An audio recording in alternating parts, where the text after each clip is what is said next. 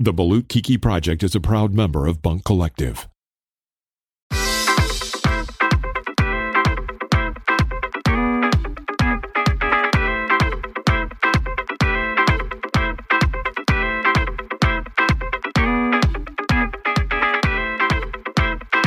This is the Balut Kiki Project. What the is Balut? Banter for the boys and the girls and us freaks in the middle. A Kiki is in order. The Balut Kiki Project. Uniquely Pinoy. Unapologetically queer. Lock the door tight. We are serving you unadulterated Balut Kiki in 5, 6, 7.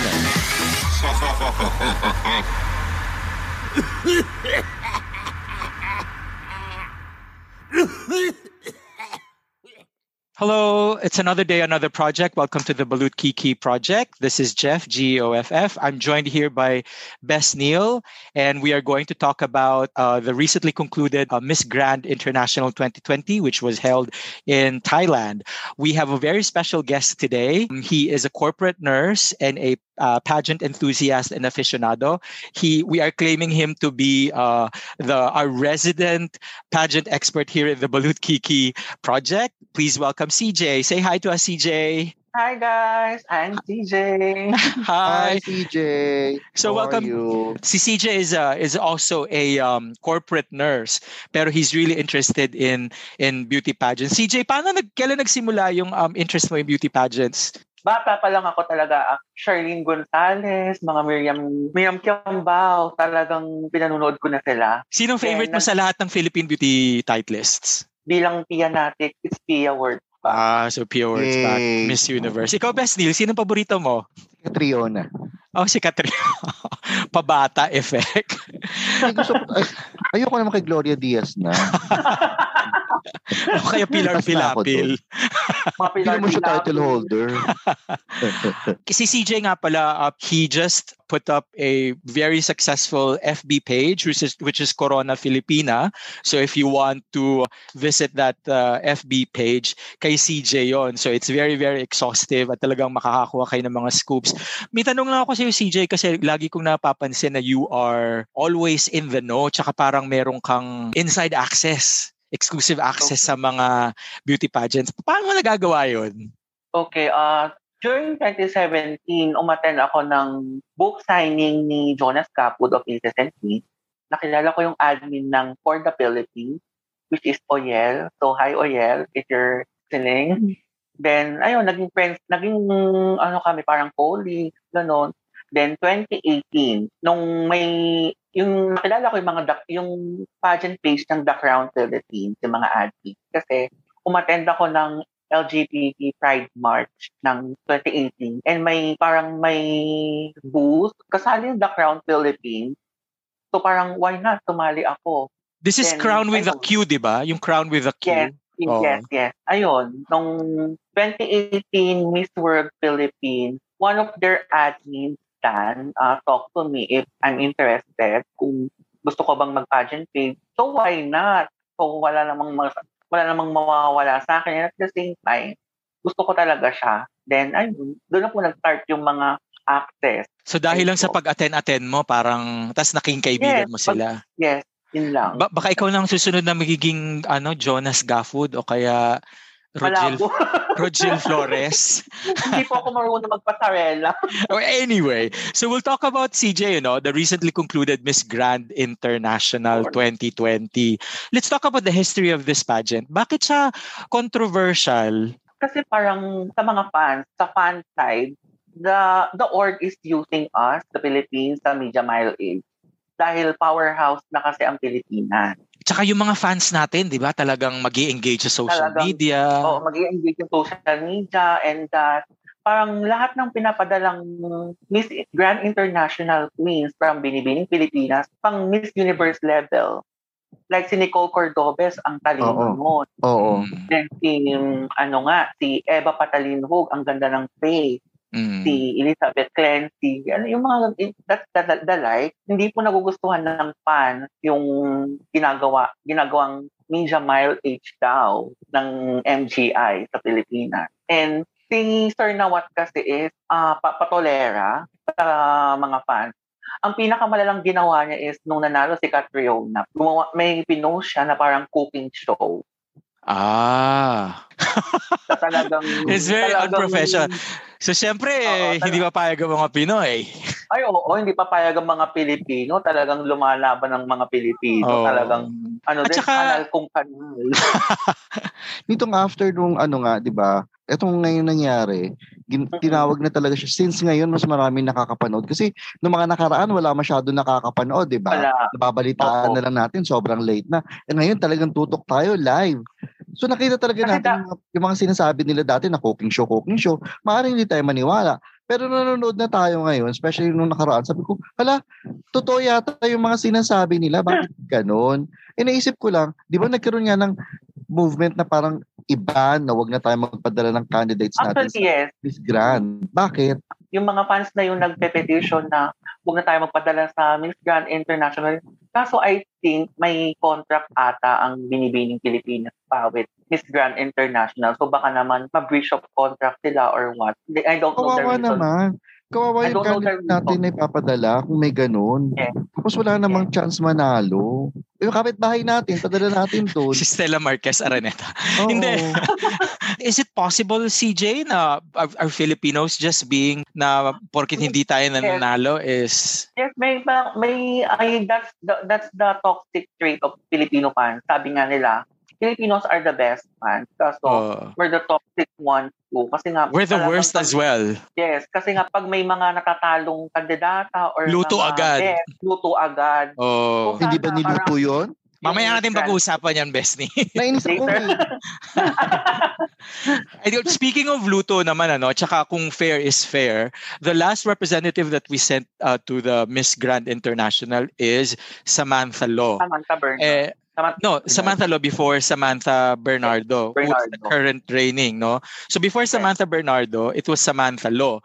Tapos naging controversial din CJ yung pagsali ni Samantha Lo. Oo. Kasi, ano nangyari sa kanya?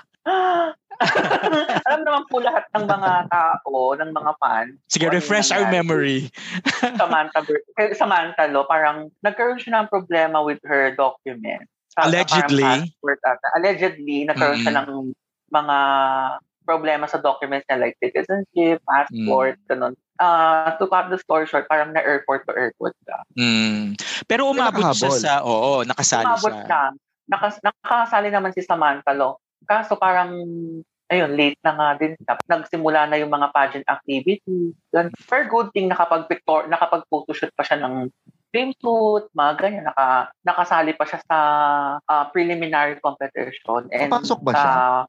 Close for interview. Hindi. Yun nga ang next question ko, next point ko, Best Nile. Dito, pagdating kay Samantha Lo, hindi makakaimik ang mga Pilipino. Kasi maski ang mga Pilipino, hindi maitatanggi na I think Samantha Lo's performance was pretty dismal and disappointing. Would you agree, CJ? Yes, I agree. So whether nakahabol siya or hindi, parang wala rin. Sana hindi ka na lang pumunta, parang ganon. Hindi naman. may mga ganong mga nababasa online. Pero, ayun nga, parang may mga nagsasabi din ng mga fans na it should be Samantha Bernardo na lang yung sinentong 2019 or Kaya Abesami. Baka mas baka pumwesto tayo sa Miss Grand International. Pero Samantha Lo was, Samantha Lo was pretty. She was very good in communication, hindi ba? She's a model. Model din siya. And binibining Cebu siya. Binibining Cebu. Okay. And so, I think basta-basta. Oh, no. Hindi siya, trained siya. Oh, and binibining siya. And yes po, naging din siya, parang glam model. Parang sumali sa top model of the world in 2018. However, parang semi-finalist mga cash. And she was trained by the same person who trained Catriona Gray. No, Pia, Kylie Bersosa, Megan Young. Yung pasarela niya, di ba? Di ba yung nag-train kay... Sorry. Nung binibining Pilipinas. Okay. Yung Princess and Queens. But nung Miss Grand International, ang nag-train na po sa kanya is si Kuya Kaloy na nag-train kay Catriona Gray. Okay. So that was the last year's representative. Now, let's come to this year's representative to the Miss Grand International. Kasi wala akong nakita sa Facebook wall ko sa mga bading sa queer community na kagaya natin, kundi itong tawag nito, Miss Grand International. So, our representative this year for the 2020 contest pageant is Samantha Bernardo naman. Na anong history niya, CJ? She was handpicked lang, ano? Yes. Before 2018, Samantha is second runner-up, Binibining Pilipinas. And 2019, she's also second runner-up. Prior to Binibining Pilipinas, nag-Miss World Philippines din siya. Kabash na si Megan Young. Wherein, ang alam ko, nag-runner-up ata siya or finalist. So, ano siya? She's hasa. Pageant veteran. Yes, pageant veteran na si Samantha Bernardo. Oo, veteran na rin. And it showed, 'di ba? Sa ano niya. So let's talk about contest. So it started out with the preliminaries wherein ang inano is national costume. And who were the winners niyan? Japan was a winner. Si Japan po ata is yung national costume niya was designed by a Filipino designer. Oh, yung futuristic, no? Sir Don Cristobal. Then, nakalimutan ko na yung dalawa. It's okay. Pero malaki ang laban ni what do you think about Samantha Bernardo's costume, which was the Agila? Maganda po siya. Maganda po ang costume ni Samantha Bernardo.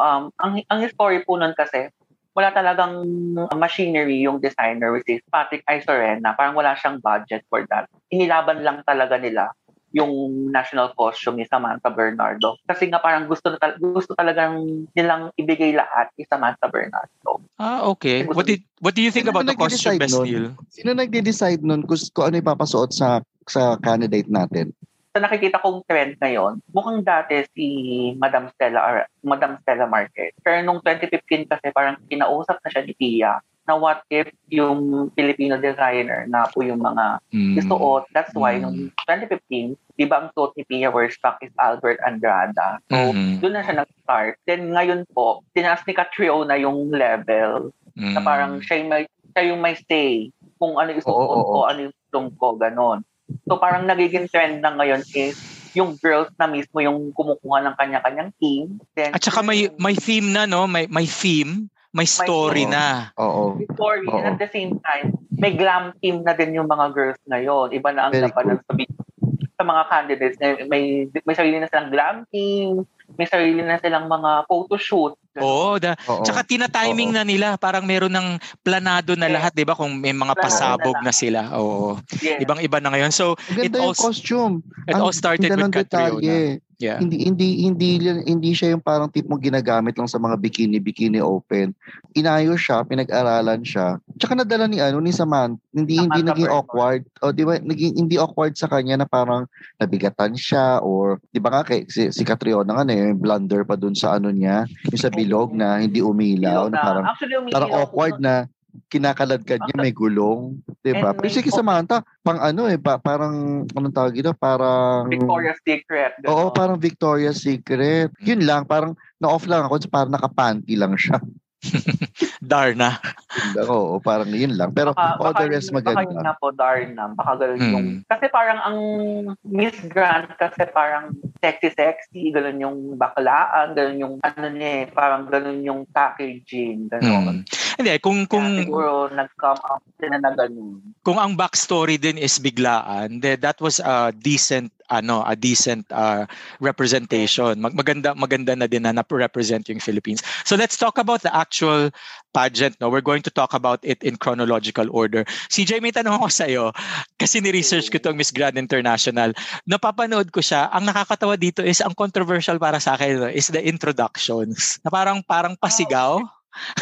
Okay, yes. Pero buti na lang parang hindi ganun ang ginawa dun sa actual na pageant. Kasi dun sa Thailand, sa local contest nila parang... Sa local contest nila talagang baklaan na Thailand! Parang hindi seryoso. Parang niinis. Pero in fairness, dun sila sumikat. Oo, sila yung talagang shareable, nag-meme, ang daming memes na lumalabas. Dun sila sumikat eh. Saka parang mga intro nila, bahala ka, paano ka lumakad? Di ba may ganun-ganun sila? May mga ganun-ganun sila. Kung ano-anong may mga tumatapos. Paikot-ikot ulo, di ba? Ikot, yes. Kung pwede pala mag-split si Samantha, pwede niyang gawin, no? So yung opening number, kasi 'di ba sinasabi natin Super love it. yung 'di ba, may comment lang ako diyan ha. Rain on Me was so last year.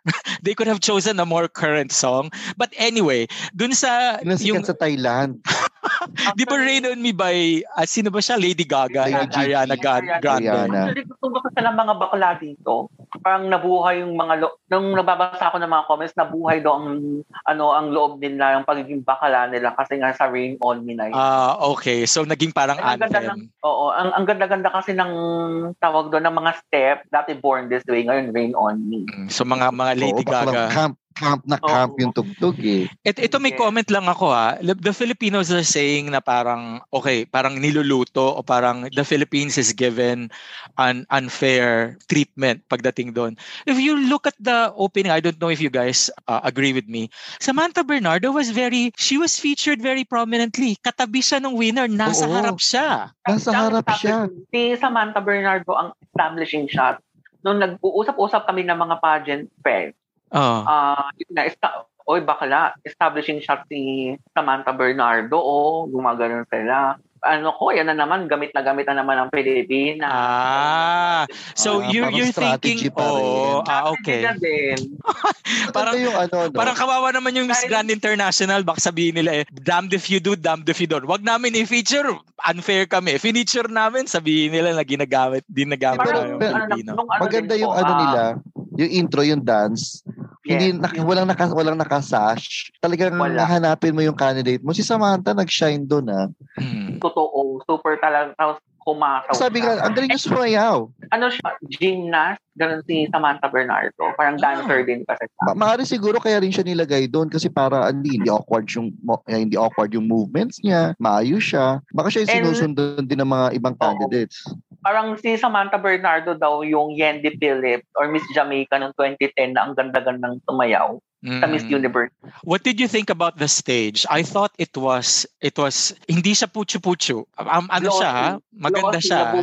Yes, glossy. Kaya tuwang-tuwa yung mga bakla din, yung mga pageant fans. Kasi ang glossy ng production ng Miss Grand International. Talagang gusto kasi siguro ni President Nina Watt na talagang i-level up yung pageant na. So parang, I'm arrived. Ganun gusto. Parang gusto niyang i-level sa mga, tawag doon? Yung mga top tier. Yes, sa mga top tier na pageants like Miss Universe, Miss World, Miss International. At saka, ang dami niyang ilang countries ang nag-participate. May mga countries siya na hindi ko akalain. Ilan? 63 po. 63 ata. Ang dami. 64. Meron siyang Cuba. Besnil, meron siyang Crimea. May Boskortostan na. May research ko. May Iran. May Iran siya. May Iran siya. Si Myanmar nga, hindi ko nagutok paano nila nabitbit . And for a pageant that's very fairly new, sukatan yan, di ba? Ang Miss World prides itself in being able to gather 100 plus candidates, di ba? So, yun well, good for them. Tsaka daming LCD screen sa sa stage, ha? Hindi siya tinipid, ha? So, hindi siya tinipid, hindi siya tacky. So, top 20 ang unang in-announce after the very magarbo Rain on Me opening number na ikinatuwa ng mga. So Samantha Bernardo was maganda siya, no? Talagang very kaya-aya. Samantha Bernardo with the match shoulder kineme.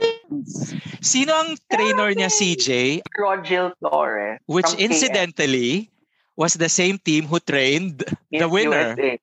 Winner. Yung Miss USA ba na yan? Yan ba yung Miss Ghana ng Miss Earth na magaling magtagalog? Yes. Si Palanggana.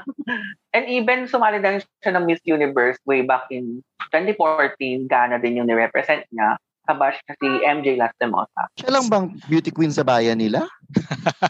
She's really pretty, first of all. Mukha siyang doll. Mukha siyang manika. Nagagandaan ako sa mukha niya. And siya, mukha siyang maayos. Mautak siya kasi siguro na CJ na pumapatok yung pag inaaral ko yung Tagalog. Yun siguro ang ginawa niya sa Thailand. Inaral prior to MGA daw ang kita. Parang nag-aral siya ng Thai language ng 4 months. Which is good. I mean, that was her advantage. Magulat siya nag-iba ng venue, no? Naging Russia. Hindi niya nagamit yung pinag-aralan niya. Okay, Venezuela, ganun.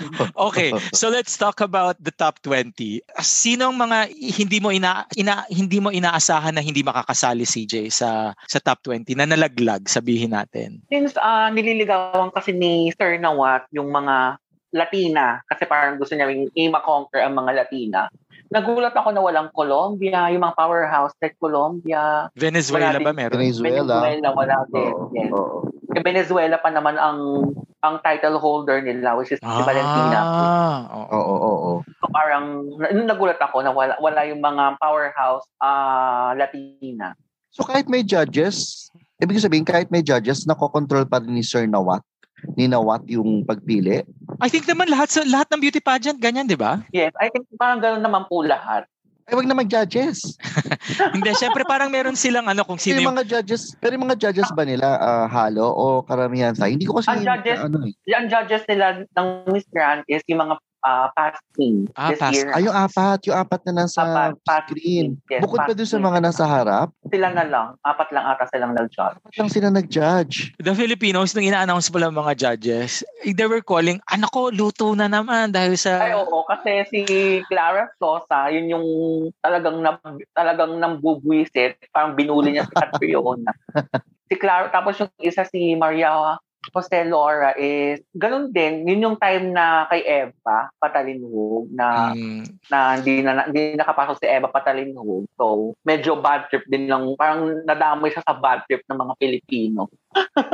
So, nakapasok naman lahat ng inaasahan mo makapasok sa top 20? Walang unexpected? Parang wala naman. Yung iba parang okay.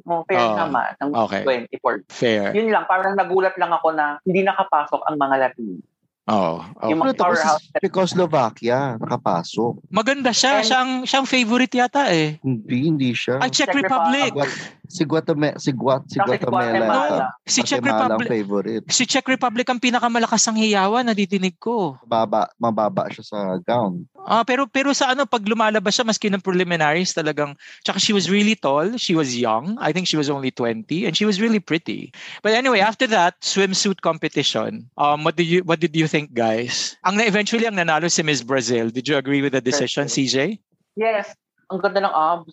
She had a six-pack. Sa abs. She had a six-pack. Sa abs. Oo, grabe. May six-pack siya. Pero maganda yung katawan. Maganda. Pati kulay niya maganda. Oo. Maganda. And then do you agree? Yung swimsuit, ang ganda ng swimsuit nila. Ang ganda ng cut ng swimsuit. Oo, ang ganda ng cut. Kakaiba, ang ganda.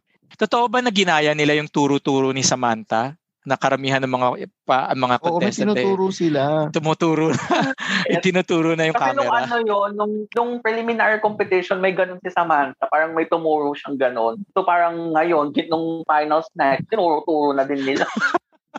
Gaya. Oo, parang may kausap sila. Tapos ang tumatak sa akin sa swimsuit is si Sailor Moon, si Japan. yung twirl niya. Nahilo ako sa kanya. What did you think about Samantha's performance? Flawless for me, yung pasarela ni Samantha Bernardo is flawless. Ang ganda, ang husay. Parang very universe. No? Ang perfect niya, Ang galaw niya. Very Miss Universe.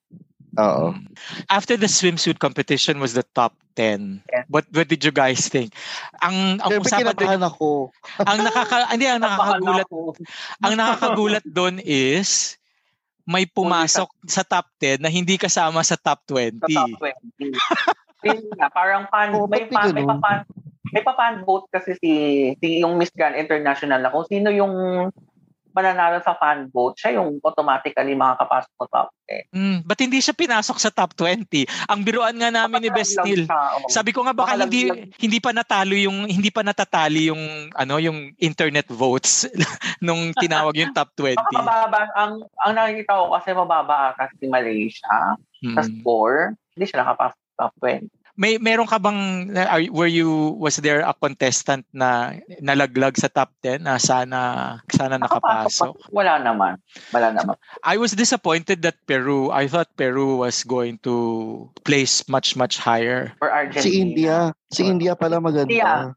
Si India, yun. Maganda siya. Kaso yun Maganda nga. si India. Medyo kulang siya sa personality, I guess. Kaya Oo. nalaglag na Wala siyang X factor. top 4. Did you think Thailand should have been in the top 10? Yes. Gusto mo siya? Dahil yun nga, ang Miss Grand kasi is parang baklaan or parang She had a lot of May personality, yes. personality kasi si Thailand. Kaya parang hindi ako magtatakang papasok sa top 10.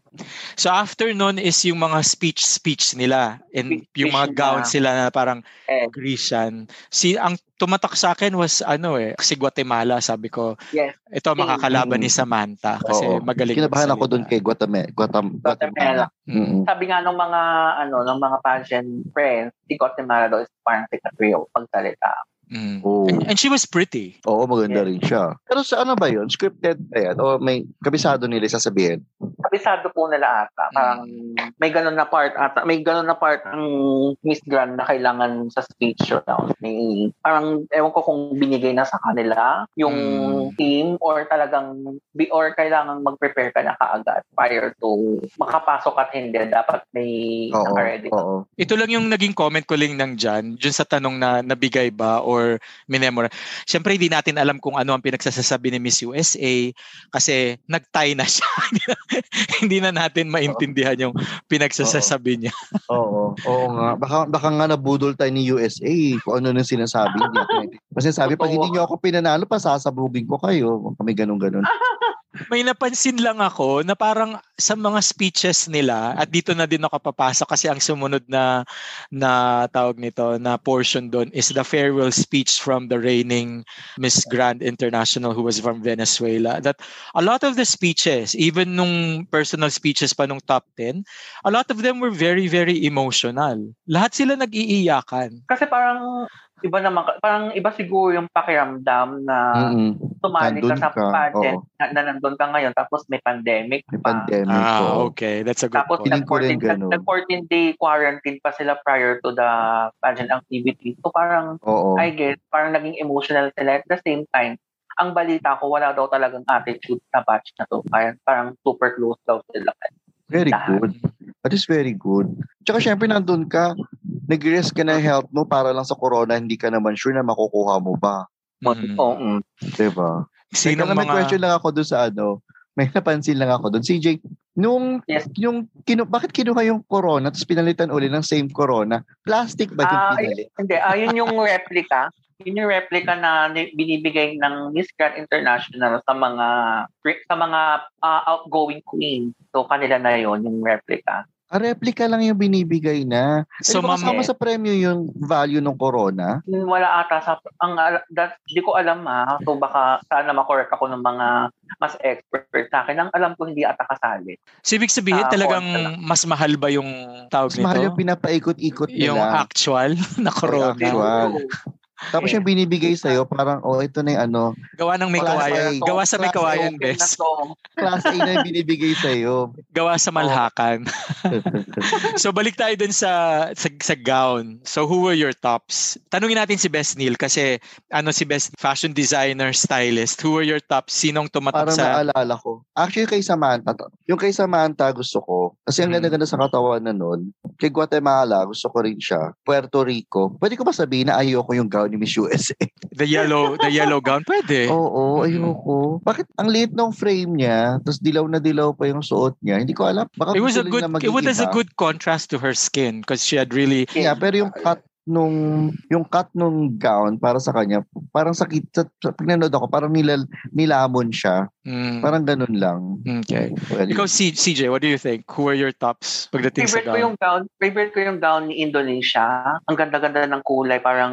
I agree. The purple color. The purple, yes. Purple. I agree. Something pang kulay. That was the best for me. Next is Brazil. Ang ganda-ganda ng gown ni Brazil. Like, OMG. Napagano'n talaga ako na nakita ko yung gown niya. And yung isa, yung hindi nakapasok, si Puerto Rico. Ang ganda-ganda din ng gown. Yung may parang trail. Then, of course, Samantha Bernardo. Ang ganda-ganda ng details ng gown niya. Pag nakita ko yung video ng gown niya na ginawa ng designer, which is si Yeye Pantaleon of Yeye Manila Couture. So parang nakita ko yung details Ang ganda, ang intricate, basta parang pang Miss Universe na kung akong tatanungin Initially- yung gown ni Samantha Bernardo. Initially, I was disappointed kasi it was parang silver white nude color, 'di ba? Parang alam mo yung naalala ko doon yung parang Miss Universe ni Catriona na lahat sila ganun yung kulay. Si Catriona lang yung nag-red. Sabi ko I wish Yes. pumasok siya na parang merong But, mas magandang alam mo yung mas matingkad na kulay. Yes. But I mean, yun nga, yun nga, parang nag-expect din ako ng medyo vibrant na color first Samantha Bernardo kasi yung personality niya. But then again, siguro talagang may sinusundan silang aesthetic. Pero hindi eh. Ay, yung green. Saan niya sinuot yung green? Yung green sa preliminary competition. Na-expect ko yun na yung susuot niya. Hindi, iba na ngayon eh. Oo May nga panggulat na sila eh. Lalo na, yung ibang mga countries yun din ang sinusuot nila sa preliminaries. Yes. Pero ang Philippines, isa yun sa inaabangan eh. May panggulat sila sa finals eh, di ba? Pwede ba yun? Oo, bakit hindi? Nag-start yun nung kay dahil si Pia nga, di ba, nag-voice out na kailangan ganito. Nag-start na siya nung kay Maxine Medina, na iba yung gown sa preliminary, sa ganun. Pero yung mga candidates, wala silang mga kasamang glam team, wala silang mga kasamang stylist, diba? So, trained din talaga sila. Like sa makeup, ganun. Tsaka, So, kunyari mga damit ni Samantha, dumating na lang doon, alam na niya kung ano gagawin niya. yes, parang magkukwento lang po ako ng konting very light lang. May isang candidate na sumali sa Miss World, which is Katarina Rodriguez noong 2018. Yan, si Katarina. Dahil isa po ako kasama din ako sa group. Noong nag-e-empake kami nung gamit, talagang andun ako sa empake. Yes, nag-e-empake kami ng gamit niya. Andun na talaga yung mga stylist, parang, ito, for day 1. May mga instruction na talaga. Tapos nakapack siya, kung ano yung accessories mo on that day. Ganun Sama-sama na. Sama-sama na. Parang nakakabukod. Parang nakalagay siya sa isang ziplock na malaki. Oo. Nakatrabaho ko yun si Katarina sa isang series namin sa TV5. Mabait siya. Actually, sweet siya. Yes, so Kalog siya. Kikay-kikay. Mabait si Katarina. Machika siya. Super Although nahihirapan siya magtagalog, syempre. Pero ano siya, kikay-kikay siya. It seems like a lot of work, no? Itong ginagawa nila na parang talagang CJ, so naka-empake na, 'di ba? Pagdating doon, yung MGI group na yung siguro magsi-steam ng mga damit nila. Yes, yung mga staff na ng MGI yung mag-steam ng mga damit nila, gano'n. So walang sabotahe. So open yun na baka may sabotahihin. Nawawala yung sapatos. Wala naman sa kanila. Pero yung mga girls kasi dito sa atin, trained din kung ano yung mga gagawin nila sa mga sabotahe, kineme. So ready rin si Samantha, may pangtahi siya doon, may pang-glue stick. Ready may backup. Ready sila. Ready yung mga girls. Lahat ng parang feeling ko, lahat ng sumasali dito sa Pilipinas, trained din sa mga ganon, mga sabotahe. We take it too seriously, no? Grabe talagang para kang pupunta sa gera. Hindi ka pwede pala tatanga-tanga talaga doon. Ang pinaka nag-trending lately na sabotahe daw is yung kay Jezza Wellar noong 2018. May Supernational kasi nasira yung zipper niya. Sa likod. Oo, zipper. Tinahi nila yung biglaan, di ba? Tinahi yun biglaan. Tinahi yun ng suot niya. ng suot ng Miss Supernational staff. Kaya hindi siya masyadong nakarampa, hindi siya masyadong nakaikot. So, sayang. Takot kasi siya. So, di ba, CJ, ito si Samantha, she looked really prepared. Sabi nga ng mga nagko-comment nga na she's probably the most prepared candidate that we've sent abroad next to Catriona. Yes, when in fact, she had less time. Yes, 2 weeks. 3 weeks lang siya nag-prepare na magaling lang talaga siguro yung team niya. Talagang prior to that, talagang kumukuha na siguro sila ng mga kailangan ni Samantha Bernardo, ng mga outfits, nag-pull out na sila sa mga designer, gano'n. And apart from that, Samantha has been joining beauty pageants for like most of her adult life. So talagang hasang-hasa siya talaga. Hasang-hasa. So parang na lang yung, kumbaga sa pagkain, mga toppings na lang ang kailangan ni Samantha Bernardo, luto na siya.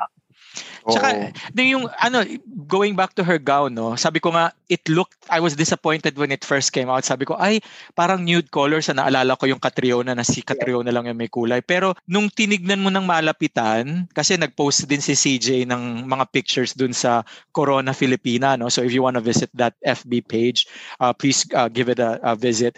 Nakita mo talaga yung detail talaga na napaka meticulous na maano mo talaga na and it fit her perfectly. And she alam mo yung sa ganda ng gown that some gowns wear the wearer, but Samantha wore that gown like there was no fucking tomorrow. At yung, alam mo yung... Hindi siya na-overpower ng gown. Hindi, tsaka yung, alam mo yung talipag-talikod niya, tas gagano niya mo. Maski nung introduction said, the moment she fucking flipped her hair back, alam mo na, this girl came to slay. This girl came to win and came to represent. Sabi nga namin sa mga pageant friends ko, talagang binakla ni Samantha Bernardo, binigay niya to sa mga bakla. Pero hindi cheap yung pagkabakla niya. Hindi cheap yung pagkabakla niya. Kasi yung pagkabakla niya, pwede mong idalhin sa Miss Universe halimbawa. At ano siya eh. But I don't agree with you, Best Neil. I hated Guatemala's gown, the bottom part. It looked like yung tinitira ng yung kahoy. Yung ginagano ng kahoy. Hindi chato. Matanda ka na talaga, Best Neil. Piñata. It looked like a piñata. Yung bottom half ng gown niya. So top 5 was... Hindi ako sa mga costume eh. So the top 5 was... Maganda sana yung gown. Yes, maganda sana yung gown ni Thailand. However, parang na-overpower. In my opinion, na-overpower siya nung gown. And I think she was too short. Or too short. Yes, too short. But yeah, she was all personality. So the top 5 was USA, Philippines, Brazil, Indonesia, and Guatemala. I think this was a deserving top 5. Yes, deserving sila. What did you perfect top 5. Yeah. What did you think, Best Neil? Okay mga choices nila. Wala, doon pa lang makikita mo na parang parang pagalingan na sa Q&A. Q&A na to. Nung makita mo yung best gown nila, Brazil, Guatemala, Indonesia, Philippines, USA. Labanan na talaga to. Yeah. Kasi mga iba parang sige na nga, mag-best in long gown tayo. Tutututu kahit sino na lang. Pero ito yung batch na to, walang tapon. Walang tapon. And there was more cleavage in that top 5 than a mammogram clinic on a Monday. Puro dede. Oo. Dedean ang labanan. Dedean ang labanan. And Samantha, again, she was the shortest. Oo. She was the shortest. Pero she stood tall. Q&A. Nako. It was mas maganda sana yung laban kung if there was the Miss Universe back in the day. Yes, o maski nito latest na there's a soundproof booth. May nagbigay mo lang ng headset para nagkaalaman talaga. Did you feel that way? Did you guys feel that way? Yes. CJ? Yes. As a fan, parang hinahanap ko yung dapat naglagay sila ng headphone para alam nung para ayun nga dahil para magkaalaman at the same time yung ma-on the spot sila kung sino yung makakasagot ng on the spot na talagang bullseye. Kasi alam mo yung kaklase mong bago magtaas ng kamay nagme-memorize na kung ano sasabihin. Hanggang sa recitation. What did you think, Best Neil? Did you agree? Oo, pero kung sumagot na nga si Samantha, sabi ko, ay paano yan? Pare-pareho magiging pare-pareho yung sagot nila. Mag-iiba-iba na lang sila ng atake. Mabuti na lang si Samantha, may nakaredy na siyang sagot. Nadinugtong niya sa huli. Did you feel that? Oo. May presence of mind siya eh. Oo eh. Sinagot niya tapos dinugtong niya yung... Dinugtong niya sa huli. Yung sagot niya. Sa huli. May siya. Oo, sa huli. Tsaka buti nga hindi siya bumanat ng legal age na ba yung 15 o 16 na maturukan ng COVID? Buti hindi siya gumanon-ganon. Kasi diba, hindi pa naman yata alam ko 18 ang pwede. Hindi pa, parang scientifically, hindi pa siya proven safe sa mga teenagers. Sa mga teenager, diba? Hindi lang yan pageant enthusiast, nurse yan. Oo, diba kayo, dalawang nurse, diba? Kung naisip ni Samantha, sagot-sagutin yun, imposible siya pang matalo. Pero may scientific basis din ang sinabi si Samantha. Like, if you're 15 years old, malakas ang stamina mo. Proper diet, lifestyle, you can get mas malaking chance. Correct. And not just that, she spoke from her personal experience. So pagdating doon, alam mong hindi pinag-isipan niya. Alam mong hindi niya Yes. minemorize. Inano niya na, teka, paano ko to iaatakihin? Teka, yung tatay ko, yung nanay ko, di ba? Ganun siya eh. Parang nagpunta siya sa route ng personal experience. Which was great. Which is good. Pero aminin nyo, arte-arte lang yun, no? Nagtay sila kunya-kunyari. Yun nga, I was going to get to that na halatang-halata na yun. na nung ina-announce na yung mga nung ina-announce na I was thinking the front runners were USA and Guatemala kasi they were really very well spoken tapos maganda din ang performance. Sabi ko magkakatalo to sa Q&A. And then Samantha brought it. Talagang nakasagot siya ng maayos. Tapos nung tinext mo ako, Best Neil, sabi mo may laban si bakla. Sabi ko ganyan sa akin, 'di ba? Mhm. Tapos biglang in-announce yung fourth runner-up ba was Brazil. So I think that was fair. I think that was fair. And then Indonesia was third runner-up, which I thought was fair. And then biglang in-announce nung host na sabi niya, may tie. Tapos may tanong. Tapos walang nagbibigay sa kanya ng tanong. Alam na niya agad yung tanong. Di ba ready na siya doon? Meron siya mga set of questions. They could have, why did they have to resort to that? They could have just said after top 5, magta-top 3 tayo. Yun nga, talagang knowing na what, mahilig siya sa mga pasabog, eksena, mga clouds. May mga gimmick. Mga gimmick. So, parang ayan na. Nung sinabi na nga yung top 3 question, yung mga bakalang friends ko, nako, ito na yung pangangape, ito na yung mga kape. Hindi, pero hindi yun hindi, on the spot ba talaga yung naisip ng girls, yung sagot nila? I think so. Kasi si Samantha Bernardo, parang yung sagot naman niya is hindi pageant pati yung pagiging, yung the way she answer parang hindi pageant pati hindi siya pageant. Parang hindi very pageant yung sagot niya. More on, wala siyang ginamit na na Jesus card. Wala siyang ginamit na Jesus card or yung mga I believe na ganyan. And I think it was, I don't know if this is true because I don't know Samantha Bernardo, pero I think na parang she was very strategic na nung narinig niya yung sagot ni Miss USA, parang naisip niya na, teka, iibahin ko nga yung sagot ko. Correct. Parang gano'n. Na pwedeng may gano'n, no? Tas ginamit niya na. And then, eventually, Miss Guatemala, she was second runner-up. And then, it became between Samantha Bernardo and Miss USA. Nasabi mo nga, CJ, they were both sisters in the training camp. Maraming nagsasabi ng maraming nagagalit na Pilipino na bakit daw tayo nagtitrain ng bakit daw kumbaga sa military, tinitrain natin yung mga sundalo na sasakop sa atin. Do you agree? Ako naman parang parang hindi naman ako nag-a-agree din kasi parang nung way back nung hindi pa tayo powerhouse, nagtitrain din naman tayo sa ibang bansa like sila Colombia. Miriam Kiambao, nagtrain sila sa Venezuela. Oo. Yes, yun, parang sa akin lang parang giving back and at the same time, kasi yun parang may bayad sila sa ibang business, bansa. Business. So, dito kasi yung mga girls talaga iba yung ibang camp, out of passion lang na walang bayad, ganyan. Nagkakaroon na lang sila ng mga sponsor kasi na medyo sikat na yung camp nila. And CJ, I bet you know this, and Best Neil, pinadala ko sa iyo yung video na nakita ko, no?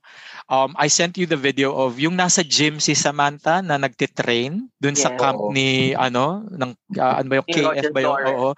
Tapos nakamask pa sila and then talagang puspusan ng training ni Samantha. Sabi ko nga, parang sundalo. Talagang gusto dahil binibining Pilipinas candidate din kasi siya this year. Ayun, parang gusto na talaga niyang manalo. Talagang nagpupuspos na si Samantha Bernardo na magkaroon ng corona. Which is in-appoint nga din naman siya as binibining Pilipinas Grand International. And so eventually, Samantha Bernardo Miss Philippines was proclaimed first runner-up. Sumabit pa sa streaming sa YouTube na nagkagulo ang lalong. Naranasan mo din ba yun? Na lalong na highlight na luto. Kakagulo na yung mga Pilipino. And then nakita na lang natin. After pageant, nung parang pinost na ng Miss Grand sa Facebook yung mga nanalo. Ang kalat ng mga Pilipino fans. Grabe, no? Which is sad. Grabe. Which is grabe sad. Sila. Oo. Which is sad. Ako kasi as a fan, happy lang ako. Happy lang ako sa naging sinakita ko sa naging achievement ni Samantha Bernardo, sa performance na yung mga pinakita niya. And at the same time, kung tatanungin ako, hindi naman ako galit sa MGI. Kasi parang, kung titingnan mo, deserving din naman si Miss USA. I agree. I mean, hindi naman tayo pinahiya ni Samantha. She gave a good fight. Yes. Hindi na tayo pinahiya ni Samantha Bernardo. So, mas nakakahiya kung tatalak ka tapos hindi naman tayo binigyan ng performance. Nagkalak. Oo, correct. I agree. Samantha could have been a good winner, but I don't mind na si Miss USA yung tumalo sa kanya. Alam mo yun? I don't mind it. Yes, I mean, kung si Miss Thailand ang tumalo sa kanya, magagalit ako. Maski si Guatemala, I like Guatemala from the beginning. I like Guatemala too. Guatemala na nanalo Samantha Bernardo, hindi ako magko-comment, hindi ako magrereklamo. And I think that it's really sad na the Filipino fans could have been more gracious kasi Pia Wurtzbach was crucified by the Latinas when that brouhaha happened. And alam mo yon na parang ano yung na-feel mo na yung nanalo, isinisiraan na niluto or whatever. Dapat ganun din yung mga Pilipino. Medyo nakakaloka lang kasi parang medyo bumo-borderline na sa pagiging racist. Exactly. Correct. Color ni Miss USA. At the same time, di ba nung Miss Earth, tuwang-tuwa kayo kay Miss Ghana sa kanya noon. Pero ngayon, parang naging bitter kayo kasi natalo si Samantha Bernardo. Parang for me as a fan, dito parang sabihan man nila akong toxic positivity. Maging happy na lang tayo kasi si Sam parang hindi nakikita ko. Genuine naman yung kasiyahan niya. Parang tanggap niya yung naging result. So sana parang tayo din. And I think she knew that she won. Alam mo yun na parang alam kong maraming naniniwala ako nanalo and that was enough for her. And may inside chismis kasi dati. Ayan. Nung interview nila, nung closed-door interview, Samantha cried kasi parang humingi siya ng tawad kay Sir Nawat kasi ang toxic ng mga Pilipino fan. So parang at saka nakakatakot baka mamaya it might reflect on, alam mo yung baka i-bully siya doon o di ba api-apihin siya. Sorry daw siya kay Sir Nawat. Hindi, tsaka kung sasali ka sa isang contest, you surrender yourself to the biases and the prejudices of the judges. So, hindi mo pwedeng ganun lang. I hope Filipinos. Hindi naman inapi si Samantha. Binigyan naman siya ng maganda exposure. Diba? Dirato naman siya na, nalagaan siya dun. Sa akin, okay na yun. Makikita mo the way that yung, di ba naputol yung stream, tapos pag-cut, parang nakaluhod na si Miss USA. I think Samantha showed a lot of, that was when I saw a winner in her. She showed a lot of grace and poise and confidence na parang hindi niya iniwan si Miss USA. Hindi siya nagpo-post doon. Tinutulungan niya. She was genuinely happy for her na parang, siguro dahil hindi sister. Hindi niya inintindi yung corona niya. Dahil sister sila sa KF, medyo close sila. So, I guess din nga yun. And which showed, she proved that she was a good representative of the Filipino hospitality. Alam mo yun na alagaan. And I thought that she was a favorite from the start. Her placement, and the placement in the dance number, she was very prominent. Madaming pumapalakpak sa kanya. Hindi ko alam kung maraming Pilipino dun sa Thailand. May mga Pilipino daw. It's understandable na gusto natin siya nanalo, and kung siya ang nanalo, hindi din katakataka. Pero I thought all in all, it was fair. Do you agree, CJ? It was a fair, Ako, agree naman ako na fair. Though, sabi ko nga sa mga nakakausap kong medyo bitter pa din. May mga pageant experts ba na bitter na thought, nakakilala mo? Wala. Hindi man bitter. Hindi naman bitter. Parang, yung mga kilala kong mga sikat na pageant bloggers. Analysts. Analysts like Tito Norman, sila, Tita sa pageantry. Parang, masaya lang sila sa naging performance ni Samantha Bernardo. Parang hindi naman sila nagpo-post ng anything against the questionable. Na questionable. Parang happy lang sila kasi nga, happy si Samantha. Nagbigay ng performance nagbigay si Samantha Bernardo ng magandang performance. And at the same time, parang let's keep it classy. Na parang, the more kasi na binabash natin yung Miss Grand or si Sir Nawat, the more na mag-iiwan tayo ng bad taste sa kanya. paano yung mga susunod pang Miss Grand International Philippines? Oo, correct. Matatalakan na tayo. Yes, if hindi pa rin ila-let go kung nang binibiling Pilipinas ang Miss Grand title, paano yun? Parang unfair naman yun sa girl, sa mga susunod na girl. At saka tawag nito, wag yung pag natalo luto, lalo na magkakaroon ng eleksyon. Pag natalo luto, parang hindi na tayo marunong tumanggap ng pagkatalo. Lahat naman, parang kasi ang nagiging trait na kasi ng mga fans na nakikita ko, naging spoil na sila na dapat ang Pilipinas laging nananalo. Samantalang dati hindi tayo nananalo. Oo, hindi na. Dati runner-up lang. Dati runner-up top 10. So, tuwa na tayo. Pero ngayon, parang sa akin lang, hindi naman araw-araw Pasko sa Pilipinas. Correct. Araw-araw. Ito lang ang nakakalungkot, madaming mga nagko-comment tungkol sa mga sagot ni Samantha Bernardo, kung ano yung mas magandang sagot kay USA. Parang, hindi nyo ba na-feel na parang mas siniseryoso natin ang mga beauty queens natin kaysa sa mga politiko? Parang mas mataas ang standard. Totoo, may mga ganyang mga Even kay Miss Universe Philippines, Rabia, na medyo, si Rabia kasi medyo vocal siya sa political stand niya. Parang nababash din siya ng mga diehard supporters. Overall impressions, I thought it was a good pageant. Ang glossy, and at the same time, parang binigay niya yung uhaw, binigay ng Miss Grand International yung uhaw ng mga pageant fans sa pagkaroon ng physical pageant. Yeah, na posible magkaroon ng physical pageant in spite of yung pandemic.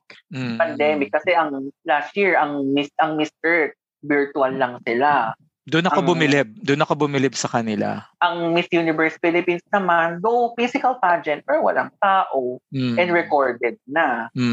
And na-prove uli ng Thailand na pagdating sa beauty pageant hosting, they're the ones to beat.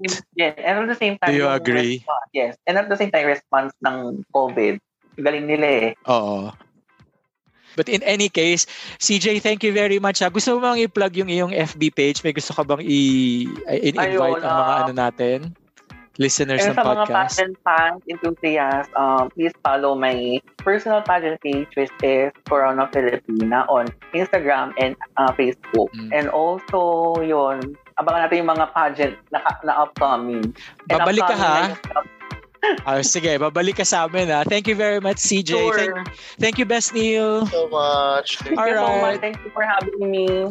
Thank you very much. Thanks for joining us for another project. Bye. Say bye, people. Bye.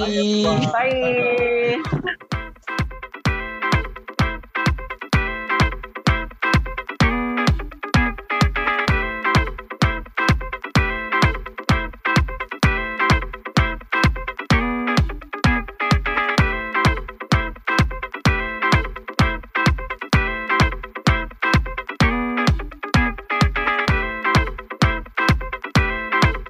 Thank you for clicking play.